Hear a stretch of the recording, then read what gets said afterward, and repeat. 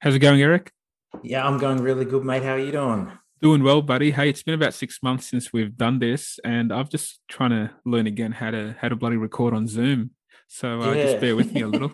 No, that's all good. It has been a while, but yeah, at least we've had some good sport that's happened since the last time you were up. Oh, mate, there's just been so many things going on across so many different codes, but we can't not talk about the NBA playoffs because that's sort of the front and center right now. And mate, I don't think even you imagined the season the Knicks were going to have when it started with Tibbs and his little crew of players there that bought into his system.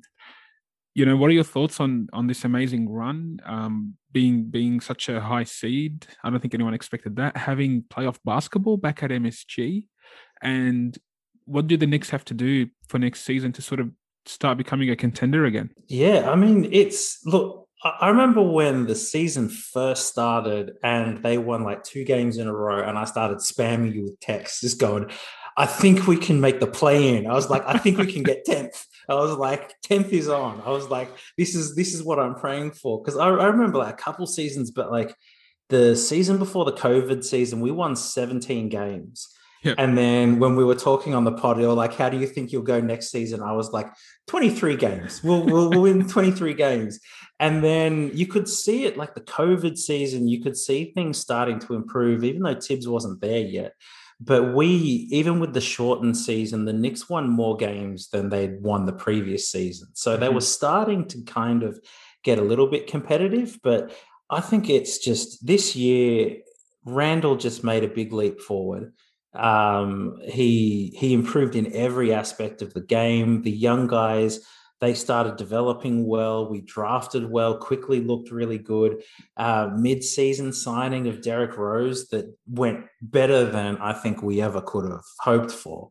So it was shocking that we were that high. Yeah, I was stoked. Like Madison Square Garden is just insane. At least it is until you start getting crushed.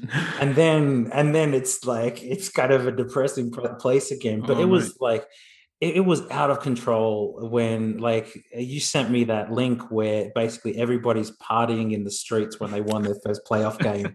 And it was like it was awesome, like to have the Knicks back, where we like have home seating. It's I thought it was amazing. I mean, I was a little bit worried about how it was going to go because I don't think in a normal season that they would have finished ahead of the Hawks. Like we had a little bit of luck, like DeAndre Hunter getting injured, and Mm. they're like them having a bunch of injuries that slowed them down. Charlotte looked really good until LaMelo got injured. Yep. The Heat just had like COVID and injury problems all year. The Celtics decided to like have COVID and injuries and just suck in general for a large portion of the Oh, year. Celtics. So you're just like sitting there, and I was like, for the first time, we were lucky. We were just sitting there, just going, if we don't get injured, this is going to kind of look okay. And they play hard every time they go out. So it's like for regular season, you never have an easy game against them. So they Mhm. they upset a bunch of people, and they overachieved this year, which is awesome. Like we're not the laughing stock of the league anymore. That's back to being Sacramento again. So it's like it's awesome. I think Sacramento missed their title as well. So Ah, that yeah. yeah, but anyway, we'll leave the Kings alone for a second. I think just Yeah, hard to hit them while they're down. It's too easy. It's just not worth it, it mate. The is, man. It is. look, I know you got lucky, but sometimes luck's a product of design as well. I think the team they just there was no cheating in effort. Right, and I think that's what you get out of Tibbs teams and what they put forward. I think even you have a bit of stability in the GM ranks, people who know what they're doing. Everyone sort of looked quizzically at Derrick Rose when he was coming over, and Detroit sort of half serious said, "Oh, you have a better chance of making the playoffs with us than going to the Knicks." And Derek's has been fantastic for you guys, finishing fourth, 10 games over 500. I remember how excited you were when you knew you were going to have an over 500 season, which was unheard of the last few years. And then, mate, just watching the crowds at MSG, even sort of I got pumped at the start, especially, game one, the first game back there for the playoffs, and pretty much a packed stadium, and watching these kids who've never seen a good Knicks team and how passionate they are about the Knicks. To be honest, like, you even forget that there's a team that's meant to be playing down the road that actually has three of the best 10 players in the whole NBA. And they just have never been able to galvanize the fan base in such a way compared to the Knicks. And, like we always say, there's certain teams when they're playing well, it's just amazing for their league. And the Knicks are one of them. I think, a competitive sort of in the hunt Knicks team is a great thing for the NBA. And it was just fantastic to see that this season. Yeah, they've been, I think you're right. There was no slacking on anything that they were doing when they were playing. Like, everybody would go in and play hard. I feel like they should be really proud of it. I mean, it went sideways pretty hard in the playoffs, but I think it happened because Trae Young is a ridiculously good player, and he's kind of stepping into it. And we didn't really have an answer for him. Like, our main rebounder got injured, so we had no answer for Clint Capella. So I think he averaged like 18 boards against us, like in the playoffs. And we just ended up kind of falling over towards the end. But looking at the youngsters, I think there's some good talent there, but I also think there's some hard times ahead. I expect us to go backwards a little bit while we figure out what we're doing with the team, because it's like, I love Derrick Rose, but he cannot be the second best player on a competitive NBA team. A game not happening. So we've got to figure out what to do with. I mean, he was probably our best playoff player. Like, Randall just, he disappeared. I mean, and we're kind of a one-man offense. So once they figured out how to shut him down, we didn't really have anything else there. Like, we played that trump card. It was hard defense and Randall playing well. And then you remove Randall from it and you're like, oh, we can't score. So I think we still did pretty well defensively, but we just couldn't get enough points up to be competitive. And do you reckon it was more that the lights were too bright for Randall, or that the Hawks were very effective in sort of neutralizing him and not giving him what he normally likes to see? Look, I think it was a bit of both. I think it was, in the playoffs, everything slows down a little bit and you can really dial in on how the defensive schemes. And I think they knew we needed to take Randall out of the game. I think that they just played really good. And you see them against Philly. There's spots where you look at them, you're like, I have really underestimated how good this team is. So I think them having those injuries earlier in the season, it kind of let them sneak in to the playoffs without anybody thinking they were as good as they actually are. So I think the nerves were there. I think that, they put together a great defensive pattern. And he's just got to learn to pass out of double teams. Like, that whole thing just fell over. So it was a bit depressing. After we got one half a game of good Randall out of the whole series, which was like the second half of the second game. And everybody went insane. They're like out the front of Madison Square Garden chanting, "We want the Nets." Was out of control. I was sitting there. I was like, "Whoa, whoa, whoa, whoa!" Like, they were destroying infrastructure. It's like COVID disappeared from New York. It was, yeah. It's when that team is going, like, the whole city's going. And I was saying to you as well, I'm like, if the Nets win the championship, I was like, it'll be the saddest parade ever, because I was like, everybody wants the Knicks to win. So, it was an awesome season. The team should be really proud of themselves, but there's some big challenges ahead in order to take it from a team that got kind of lucky that plays hard to a team that can genuinely compete. But at least now you look at it and you say there's a solid base there. I think we're kind of where Brooklyn was a couple of years ago, where you're turning yourself into a more attractive destination. and whether those players stay around with you or you trade them off to basically get the pieces that you need. I think there's a good foundation there, and it's looking a lot better than it was the day we signed Randall. I remember that day, and you sent me the message where you were like, Katie and Kyrie are going to Brooklyn, and you have Julius Randle, Taj Gibson, and Reggie Bullock. And I was like, okay. Okay, it's not quite what we're after. And then Zion went somewhere else, and you're like, okay, everything's gone bad. I think that was probably the hardest moment being a Knicks fan, because we just got our hopes up so much. And then we're like, because we all knew how competitive a team with Katie and Kyrie was going to be. Instant contender. Yeah. So you were just like, we're back. And then people convinced me we'd get Zion. I'm like, we're going to get these guys and this potential generational player. It'll be amazing. And we didn't get that. So it's, but RJ Barrett's developing pretty good, but he's not going to be, I don't think he's going to be first option on a championship team, but I think he's got potential to be a really, really good role player. So, I think it was a solid draft. And look, let's hope the stability in the front office and Dolan keeping his thoughts to himself and his mouth out of the press will actually, encourage some of the other players, potential free agents, to go to New York. I think, your salary cap situation is quite healthy. Overall. You just hope that in the next couple of years, when there's free agents, you can actually attract them to New York. I just, like, off the top of my head, I can't think of sort of anyone in the top 10 right now who's sort of due to move on from their team. I know that Dame isn't too happy in Portland given the situation, but now they're changing the coach, so he'll have a massive say in that. And then do they move on from CJ, etc.? So nothing sort of springs to mind immediately, but at least, hey, it's now a viable option, unlike the last few years. Yeah, I think Harden can get out after this season, or maybe after next. I think it's either this season or next season.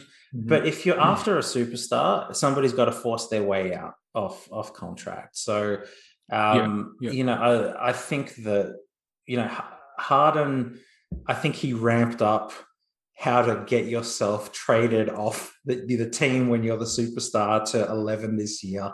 It was like Fat Harden turning up and it's like saying, I don't want to be here, calling his team trash in the press. And you're like, that's, it's an effective way to get out. If he didn't make it terrible, they would never have traded him, because you never trade a Harden. Like, you'll always lose. So you've got to make a situation so bad that keeping a superstar generational talent is worse than whatever is going to be left afterwards. So it is what it is. And, amazingly, it seems like such a long time ago now as well, in the scheme of things. Like, no one even bats an eyelid at it now. It's like, yep, he wanted out, forced himself out. And, fortunately, unfortunately, we're just going to see a lot more of that, I think, moving forward. And then we've spoken about this before, about, where does the power rest, and how do you find this nice equilibrium between ownership and the individual players. I think we've spent a good amount of time on the Knicks. What do you reckon, Eric? Yeah. No, I'm good. You're good? You got it out of your system? I've got it out of my system. We're on to bigger and better things, but there's some amazing basketball out there getting played now. Since the start of this podcast, which has been like now a couple of years, we've never actually spoken about the Knicks, and it's been a positive conversation. So no, I thought, it's everybody usually. It's usually stuff you laugh at me about. Exactly. So giving you the A block on the first show back, I think sort of is a good reward for the Knicks fans out there. But mate, turning attention to the playoffs and the teams that remain, and even the teams that have been eliminated, just what's been your general observations of the playoffs so far? What stood out for you? So I guess the first big one that's kind of jumped out for me is that with this shortened season and the people who were successful in the bubble, I don't think it's that surprising that they've all kind of done badly. So if you look at the Western Conference side of things, like Denver's still there, but Jamal Murray's like tore a ligament. So it's like half of the Denver big two. The Lakers are out. The Heat like didn't even make it into the playoffs. They got eliminated at the play-in tournament. Or actually, no, they got into the play-in and then the Bucks destroyed them. Sorry, yeah. I was mixing it up. But they didn't do too well. Yeah, I mean, this season they needed 72 games to get played so they could do their collective bargaining agreement Yeah. properly, and they wanted to try fit in the Olympics as well. So they kind of crunched it all together, and they all of those teams suffered injuries, haven't done well in the playoffs. I mean, it's probably a pretty good like I think if you have a 3-year span and you win one championship and you've got LeBron on your team, I don't know if satisfied is the right word, but it's not a failure. Mhm. But I think that was one big thing was I think this turnaround and the pace at which everybody had to play this year to fit all the games in, I think that kind of hurt those big guys. So there's a lot of stars with injury worries and it feels like I don't know if it's just me. It feels like there's more at the moment. So I thought that was one big thing. The next one was like the young guys coming through this year. It feels like okay, now the next generation is ready to basically pick it up and run with it. Yeah. So it's like all of the young guys are looking great. Some of them we saw like the spark of it in the bubble last year. Like Donovan Mitchell looked great in the bubble last year. Jamal Murray, even though he's injured, he looked fantastic in the bubble. Um, you've got Devin Booker, even though they didn't get into the playoffs last year, Phoenix had that awesome run in the bubble and they had the best record of anybody in the bubble, even though they didn't make it. So the young guys are coming through. They look like they feel like they belong there competing with all these big guys. Like there's no more like nobody on Phoenix is looking at AD and LeBron and looking starstruck. They're like, all right, we're taking it to these guys. So they've just been fantastic. Look, I agree, Matt. I think it's definitely been sort of a passing of the torch type in a way, especially out west. I know Steph Curry was without Clay, and maybe with Clay he can make the playoffs. But then looking at the Phoenix team, looking at Utah, even looking at Denver, and imagining they had Jamal Murray, I think it's definitely sort of we've got next type situation. Um, you could say a bit of the same in Philly, except other than Brooklyn. I mean, we forget how young Giannis and even Embiid are in the scheme of things, that they've only been around for 5-6 years, like actual, fully formed players. They just seem to be like they've been around for so long that we might club them in the Durant, LeBron, Kyrie, Steph type group, but they're not. I think they're sort of closer to this generation than not.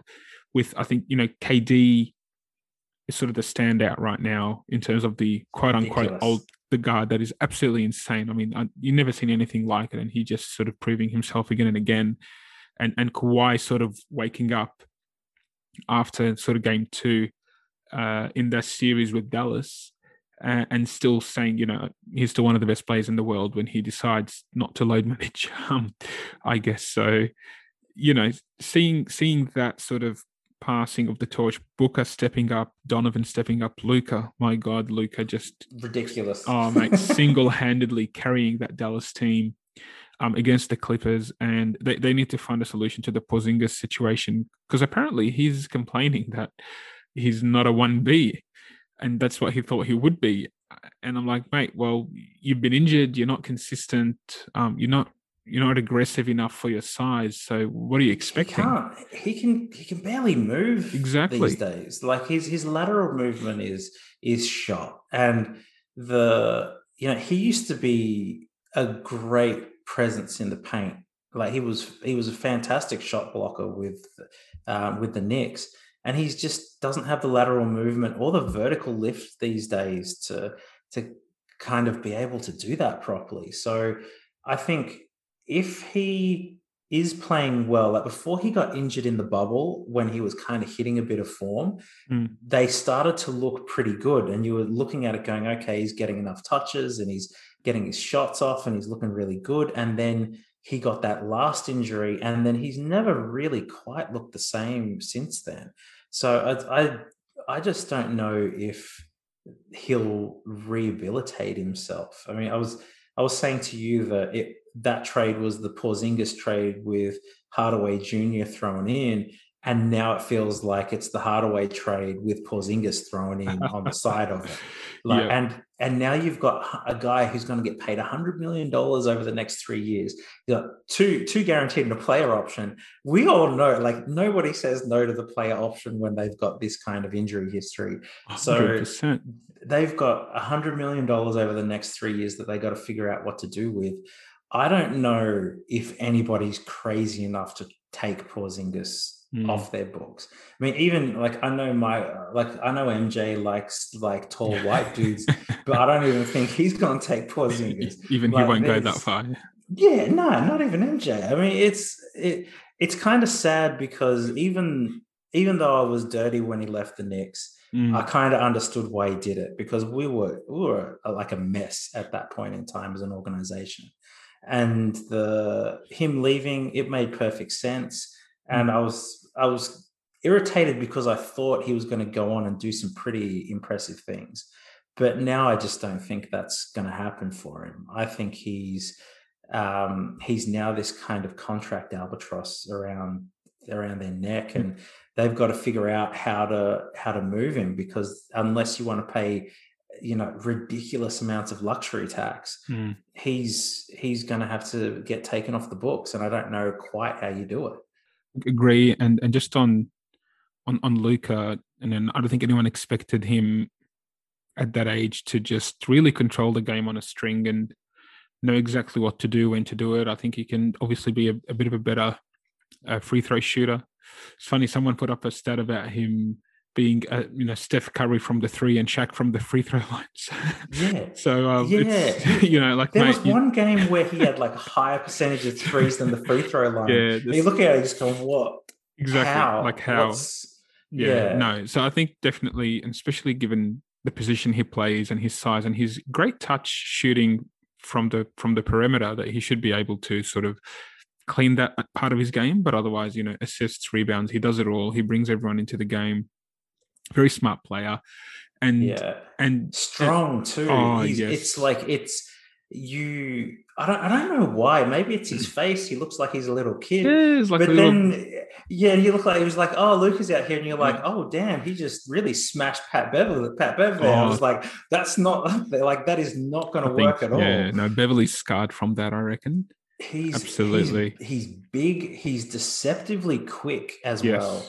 And he knows how to use his body to put defenders in awkward positions.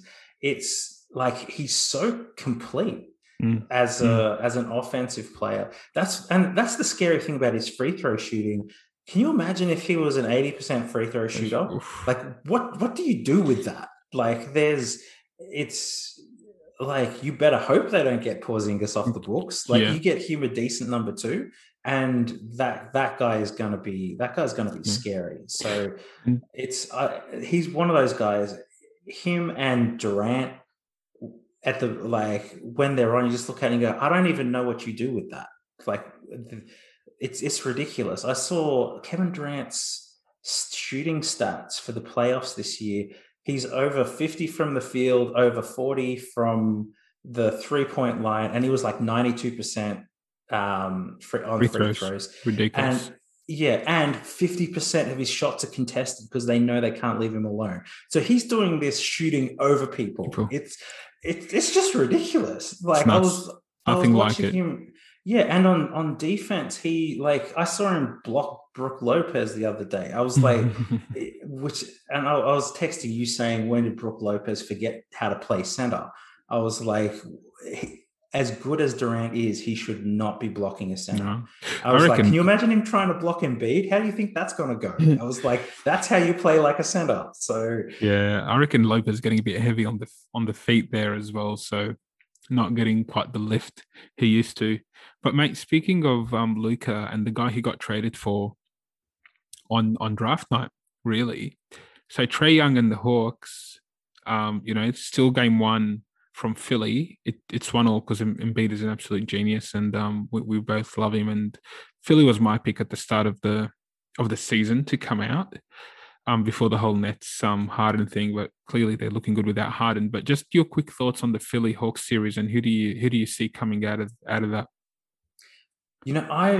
I keep flip flopping on this one. So I haven't seen a period of the game where they both seem to be playing really well. It's like one guy is thrashing the other team. Like there's no, like they're both playing well and one guy gets the upper hand. It's like, I'm going to go on a 14-point run. And then they turn around and say, well, this quarter, I'm going to go on a 20-point run. And the Hawks are just playing out of their minds at the moment. Like it's ridiculous. And the Philly bench is playing really bad. They scored 0 points in the first half in the last game. Like nobody on the bench got a bucket. And if Embiid wasn't just a freak of nature, then that game probably would have looked terrible. But and if Shake Milton didn't come out and just wreck people in the second half, that was a ridiculous. Intense. Yeah, it was Jeez. awesome. But you know what? That's the sort of home game you want your sort of peripheral players to have. Like, they give you that little lift that you won't get away from home.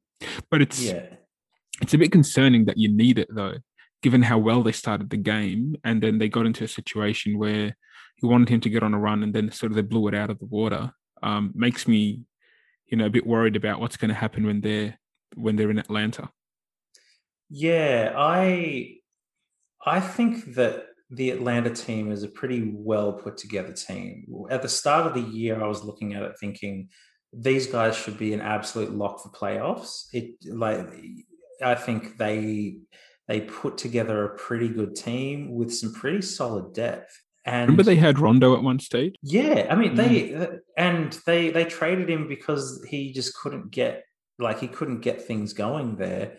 And part of that was just, it's difficult when you're a point guard and Trey is the other point guard. And he was also having a fantastic scoring season. I mean, I think the only Achilles heel that I think Atlanta have is that they're really a one-man show. Like they go as Trey goes. Like nobody else can kind of pick things up. Whereas I think with Philly, even though they haven't shown it against Atlanta, Tobias can explode. Simmons can have a good game. He's been a little bit out of sorts, but he's had a last game, didn't score a lot of points, but he had Trey as a defensive assignment. I was like, well, you're probably not going to get him strong at both ends of the floor if he's got to chase that guy around. So, but he's so active, and just on Ben, and I know he cops a lot of flack for his shooting or lack thereof, etc. But I was watching that game, and the number of times he sort of picked up the pace, acknowledging what's happening and not settling for quote unquote the playoff sort of basketball. Oh, we have to just walk the ball up the court and play mid court. It's like, no, mate, if your game is transition, well, take the ball out of the net and just run it up. And then get Seth Curry open for shots, get Tobias going. I think Tobias started the game 6 for 7 shooting or something like that to really get him going. And then you've got Seth, try to get a few from Danny Green, and then Joel will always do his thing. And then you get the number one guard on the other team, and you're 6'9" and long. You're going to make life insanely difficult for them. And the beauty is he's actually happy to play that role. Like he doesn't complain about it, and he doesn't sort of shy away from it. So I think he sometimes cops a bit too much, but for the lack of shooting. But I think he makes it up in other areas. And speaking of on the Hawks, Bogdanovic, who was meant to go to Milwaukee, if you remember, at one stage. I remember one of our last pods, we thought that trade had happened, but it actually fell through and the Hawks benefited. And then Gallinari was actually hitting from everywhere against Philly. Yeah, their guys are hitting shots, and their role players are doing a really good job. Like I don't think the ultimate ceiling for a lot of their role players is that high, but they're all playing near it. Yeah. Like everybody's like they're all in form at the right time. Whereas like with Philly, they're up, they're down, they're hot, they're cold. I think this Atlanta game is going to be really interesting. I think it's going to be really hard for them. And if you're struggling to shut these guys down, when you hit the Nets, I'm just assuming the Mhm. Nets are going to finish off the Bucks because Yeah. I don't know what you do. Like if I'm the Bucks, I'm like I don't actually know if they've got the pieces to slow that team down in any way. And Without I've got Harden as well. yeah, without Harden as well. I mean, it's and you know, and they don't have LaMarcus Aldridge, like he had to retire. Mm. And like the reanimated corpse of Blake Griffin. I'm like, where the hell's this guy been? I mean, the last game was just ridiculous Yep. because it's, you know, KD and Kyrie were great, but all the Nets were smashing them. Like Blake's dropping threes from like a meter behind the line. Mm. And you're just like, what do you do when Blake Griffin starts dropping fire on you? You're just like, what on earth do I do? He's back dunking from above the rim again. You're just where's this guy been? I was saying to you, I'm like, Detroit need to go ask him to get some money back because this isn't the same. This That's isn't not the the player same they guy. traded. And No.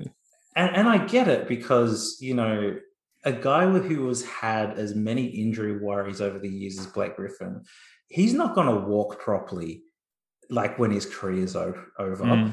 And it's easier to say I'm going to push myself because I might win a championship than I'm going to push myself to finish last for the Detroit Pistons and probably have to tank the last half of the season because we want to get up in the draft.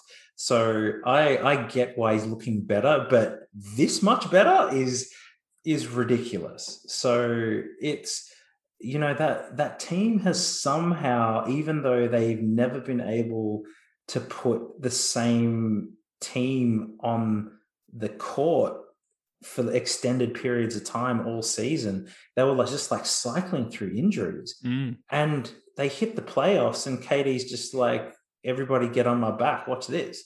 And you're like, I don't even know what you do with it. Just his It's handles, like crossing over Giannis and getting his shots, is just it's his arm unfair. is so long. Long. Like the distance that's moving on a crossover, you're just like, what do you've got to completely recalibrate things. He's got such an awesome feel for where the other guy's weight is. So it's like he doesn't just beat you, he makes you look stupid. And he does like things right in your face. And there's you I don't know what you do with it. I don't know how you close that guy down. If you focus too much on him, Kyrie could easily put 50 on you. Oh And yeah. they've got like Harris is out there. I think he's got the highest 3-point percentage Yeah. of anybody in the league this year.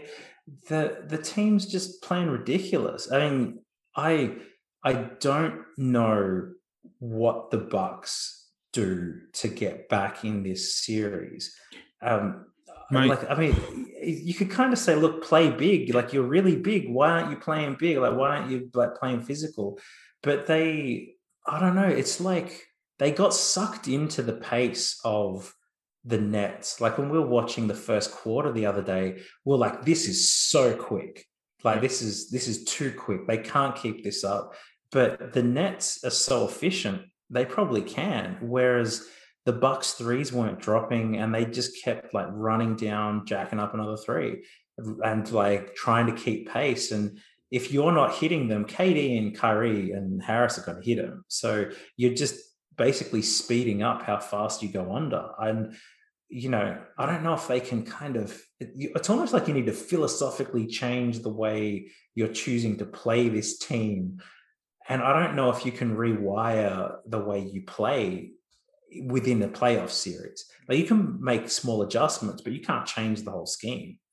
Look, like for me, three things for Milwaukee. To varying degrees. Some they control, some they don't. One thing they don't control is that they're not very deep, right? And they lost DiVincenzo to injury, and he doesn't seem like much, but he's a bundle of energy and he can make some shots. And they actually just don't run very deep as a team. They rely on their 5 players to play really well, which brings me to the second point, and that's Chris Middleton.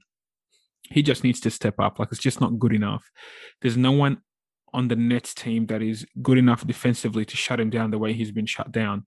And his shooting percentage is terrible, and he just sort of seems a little bit disengaged as a result. So he needs to step up and be that second guy and just be himself. I'm not asking him to become a Kyrie type to Durant.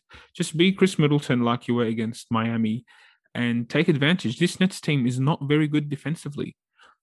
Which comes to the third point of Giannis. Mate, do not take mid-range shots when Blake Griffin is defending you. Just back him the hell down and just dunk over his head. Like, he cannot stop you. You are bigger, you're faster, you're stronger, you can jump higher. And if anything, you'll get him into foul trouble very quickly, and they'll need to bring on DeAndre Jordan. And all of a sudden, you remove like one of the cogs that can move for that team. And I just don't understand why he keeps settling for that stupid shots, like, 15 feet and more. Yeah, like Blake Griffin at this stage of his career should not be getting double-digit rebounds in the playoffs against a championship contender. Yeah,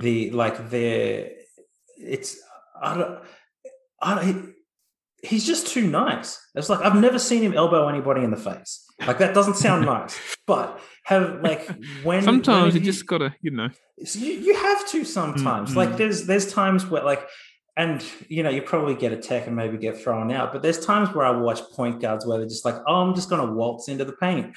And one of the things I was watching inside the NBA the other day, and Shaq was like, if Trey did that to me, I'd put him on his ass. And I was like, yes.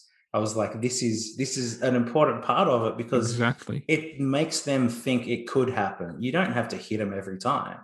But Giannis is in some ways the most potentially physically dominating guy that's in the NBA right now. I think it's like him and it's Embiid. Like, Embiid's just got that size and that weight, but Giannis has that extra kind of step of speed, and you just get that length and momentum and size, and he doesn't play big. He's not utilizing it, mate. Yeah, I was just like, look, I'm like, just sly elbow, like not even in the face, in the ribs. I was like use your body to clear out some space for yourself.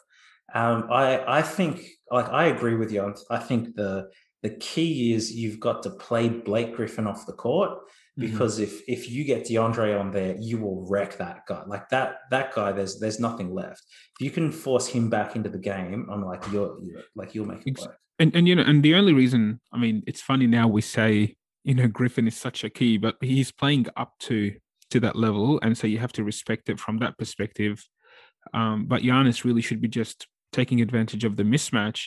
And the only reason that works, Eric, is because Harden's not playing, right? And, Harden got injured within the first minute of the first game. So it's funny to say this, but you're only having to worry about Durant and Kyrie, which are going to get theirs. And so you have to stick to your defensive, personality a little. You've got really good individual defenders on that team. Giannis is a former, defensive player of the year, former MVP, obviously. Middleton's a great defender. Drew Holiday is a really good defender. Solid. So, you have to start sort of, going back to those basics, and then just play bully basketball where you can. I know you're not very good on the free throw line, but just get him into foul trouble anyway, right? By playing aggressive, because otherwise, mate, this is going to be over in a hurry. And if they get swept or they lose 4-1, first of all, Coach Bud is gone. Like, Budenholzer won't. I don't think he'll survive an exit like that.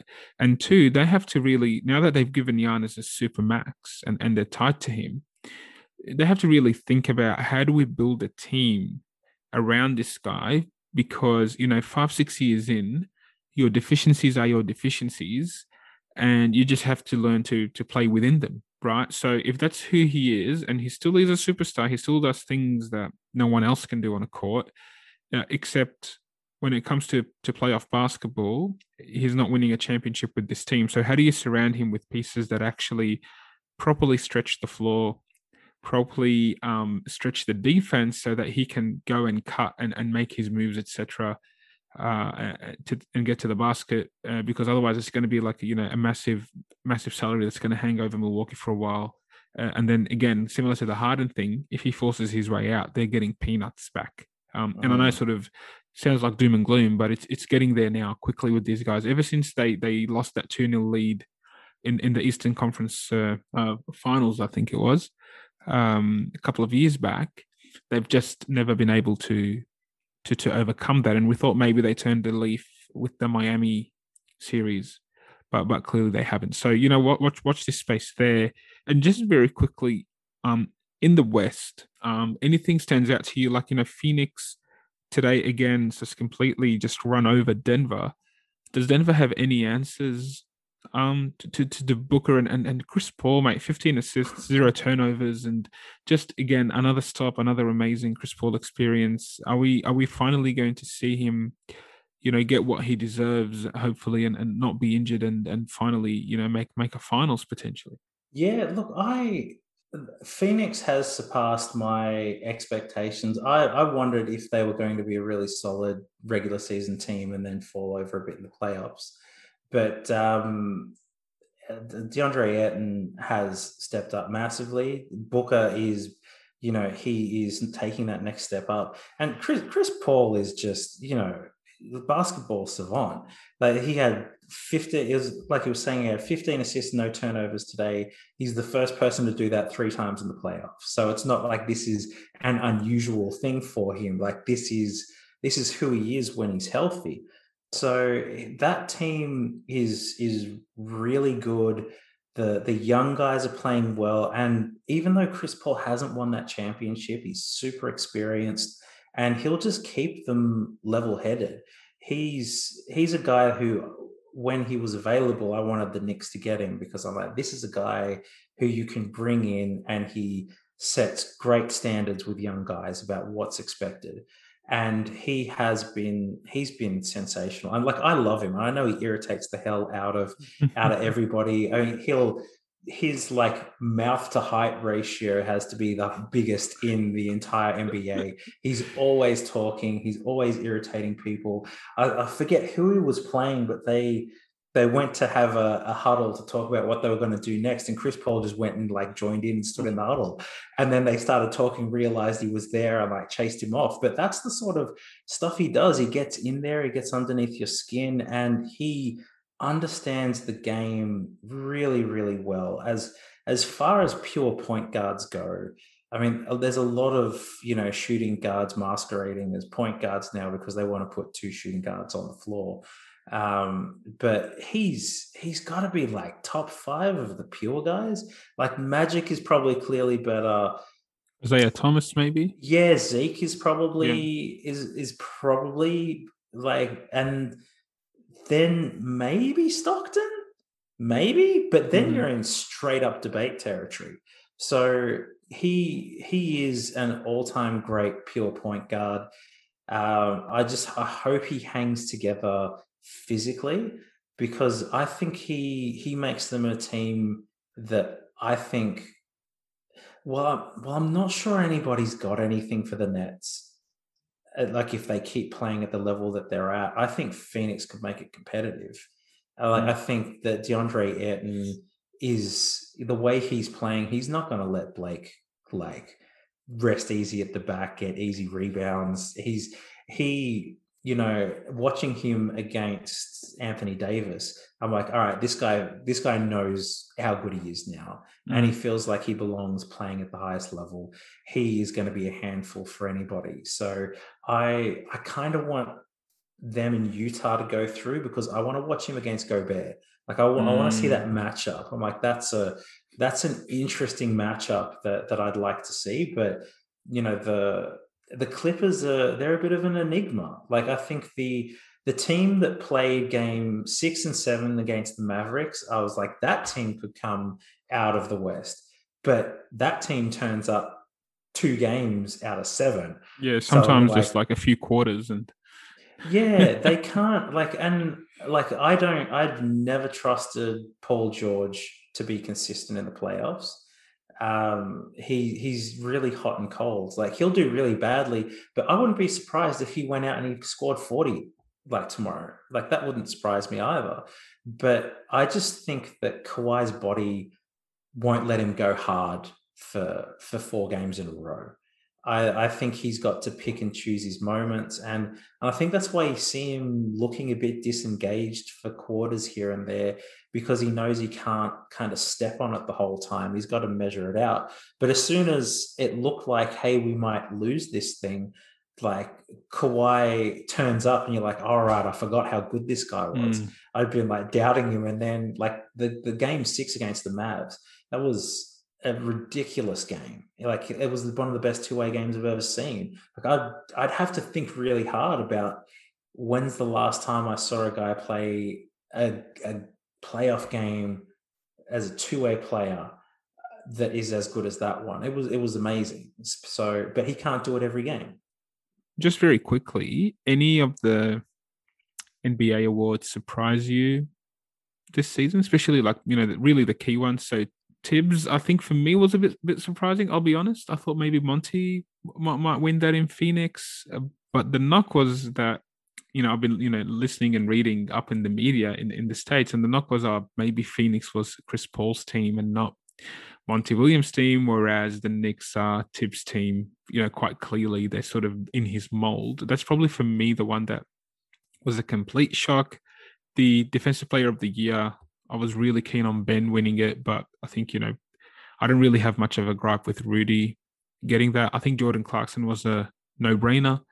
I think Julius was a no-brainer. The Knicks with 2 awards this season. And then the big fella Jokic, I thought had a fantastic season, and where Denver finished as well. And he was just amazing. And also after Jamal went down, just carrying that load, I think he's one of the very few stars, if not the only one, that did not miss a single game all year, and carried the load so well. And he's such a joy to watch.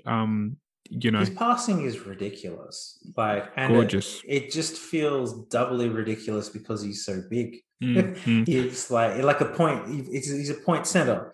Like that's just weird. And I've never seen anything quite like it before. And it's I'm kind of hoping that Europe serves up some more of these guys, because sure. you're like, it's the European big men have always been really kind of skilled. Like the US guys were big, they were physical, paint presence, like they bang with you, but they were blunt tools a lot of the time. Like Shaq, as great as Shaq was, he was a sledgehammer. Like there wasn't a lot of finesse there. But then like you go back and you look at Powell, like a lot of finesse there. Like Marc Gasol at his peak, a lot of finesse there. So you look at these European guys and you're like, man, they're coming in big, but they've been playing the skills game all the way since they were a kid. It wasn't like you're like, oh, you're big, you're tall, you're strong, you're gonna play the 5. Yeah. Now, look, I agree. I think they add a great dimension. And, it's not just the European guys. I even look at someone like Embiid and even Hakeem the Dream Olajuwon back in the day. And, both guys out of Africa, and amazing finesse players as well. I think Embiid's got amazing touch for his size. And obviously the Dream, that's why they call it the Dream Shake, right? It's just a super skilled player. And I think yesterday Robert Horry was on a podcast and he got asked who was better between Hakeem and Shaq, and he said, no, Hakeem was a better player.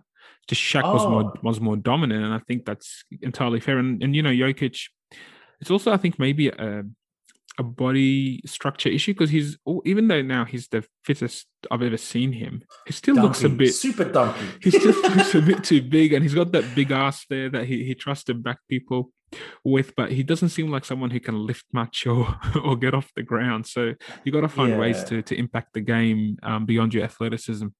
I think that's it. I mean, he's the first big man to win it since Shaq won it in 2000. And I think I've raged to you heaps of times where it's like everybody's shooting threes and people are like, the big man's dead. I'm like, no, he's not. You just haven't been building him right. Because like Hakeem's the one I always pointed to. You cannot tell me that the Dream would not wreck the NBA Oh, today. you With the kidding? way he moves, he could shoot the three, he could like guard small guys, he could move on the perimeter. He was exactly what you needed a center in today's game to be. Mm, And I was like, you just look at that guy and his post game, and I'm like, that is the modern center. It's mm. just we haven't, like, everybody got obsessed with threes, and it's almost like they stopped developing the big guys and like how they should play.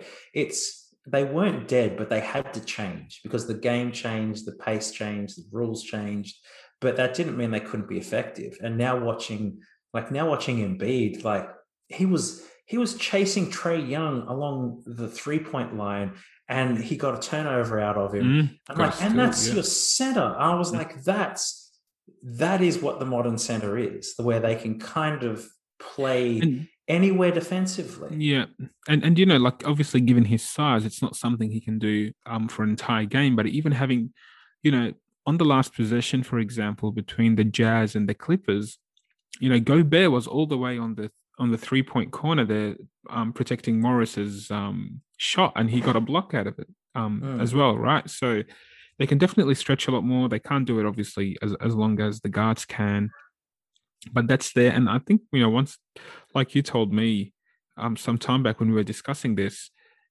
if no one is going to be playing center properly, all you need to find is one or two centers that are really good, and they're going to completely dominate the game. yeah. Because as much as everyone likes the three, the easiest way to score is still to dunk the bloody ball. Yeah. And if you've got a center who can make a move to get there, well, they're going to win it every time. And I think that's what Embiid is turning into at the moment. Mm. Like, I don't think anybody can stop him. Like, there was one play where like Clint Capella dunked it on Embiid, and then immediately he just came back, smashed him out of the way, and dunked it at the Did you other see that end. shoulder into the chest? It just Yeah. boom. And you're just like, that's it. That is how you want a big man to play. You want them to play big. I love how aggressive he is. I Mm. love how enthusiastically he plays the game. He always looks engaged. Like, it's just awesome. And if he didn't get injured, I think he would have been MVP this year. Yeah. He's like, every time you ask me, it's like, who do you think MVP will be this year? I'm always like, Embiid. It'll be I like, was this is the year. This is the year that yeah. Embiid does it.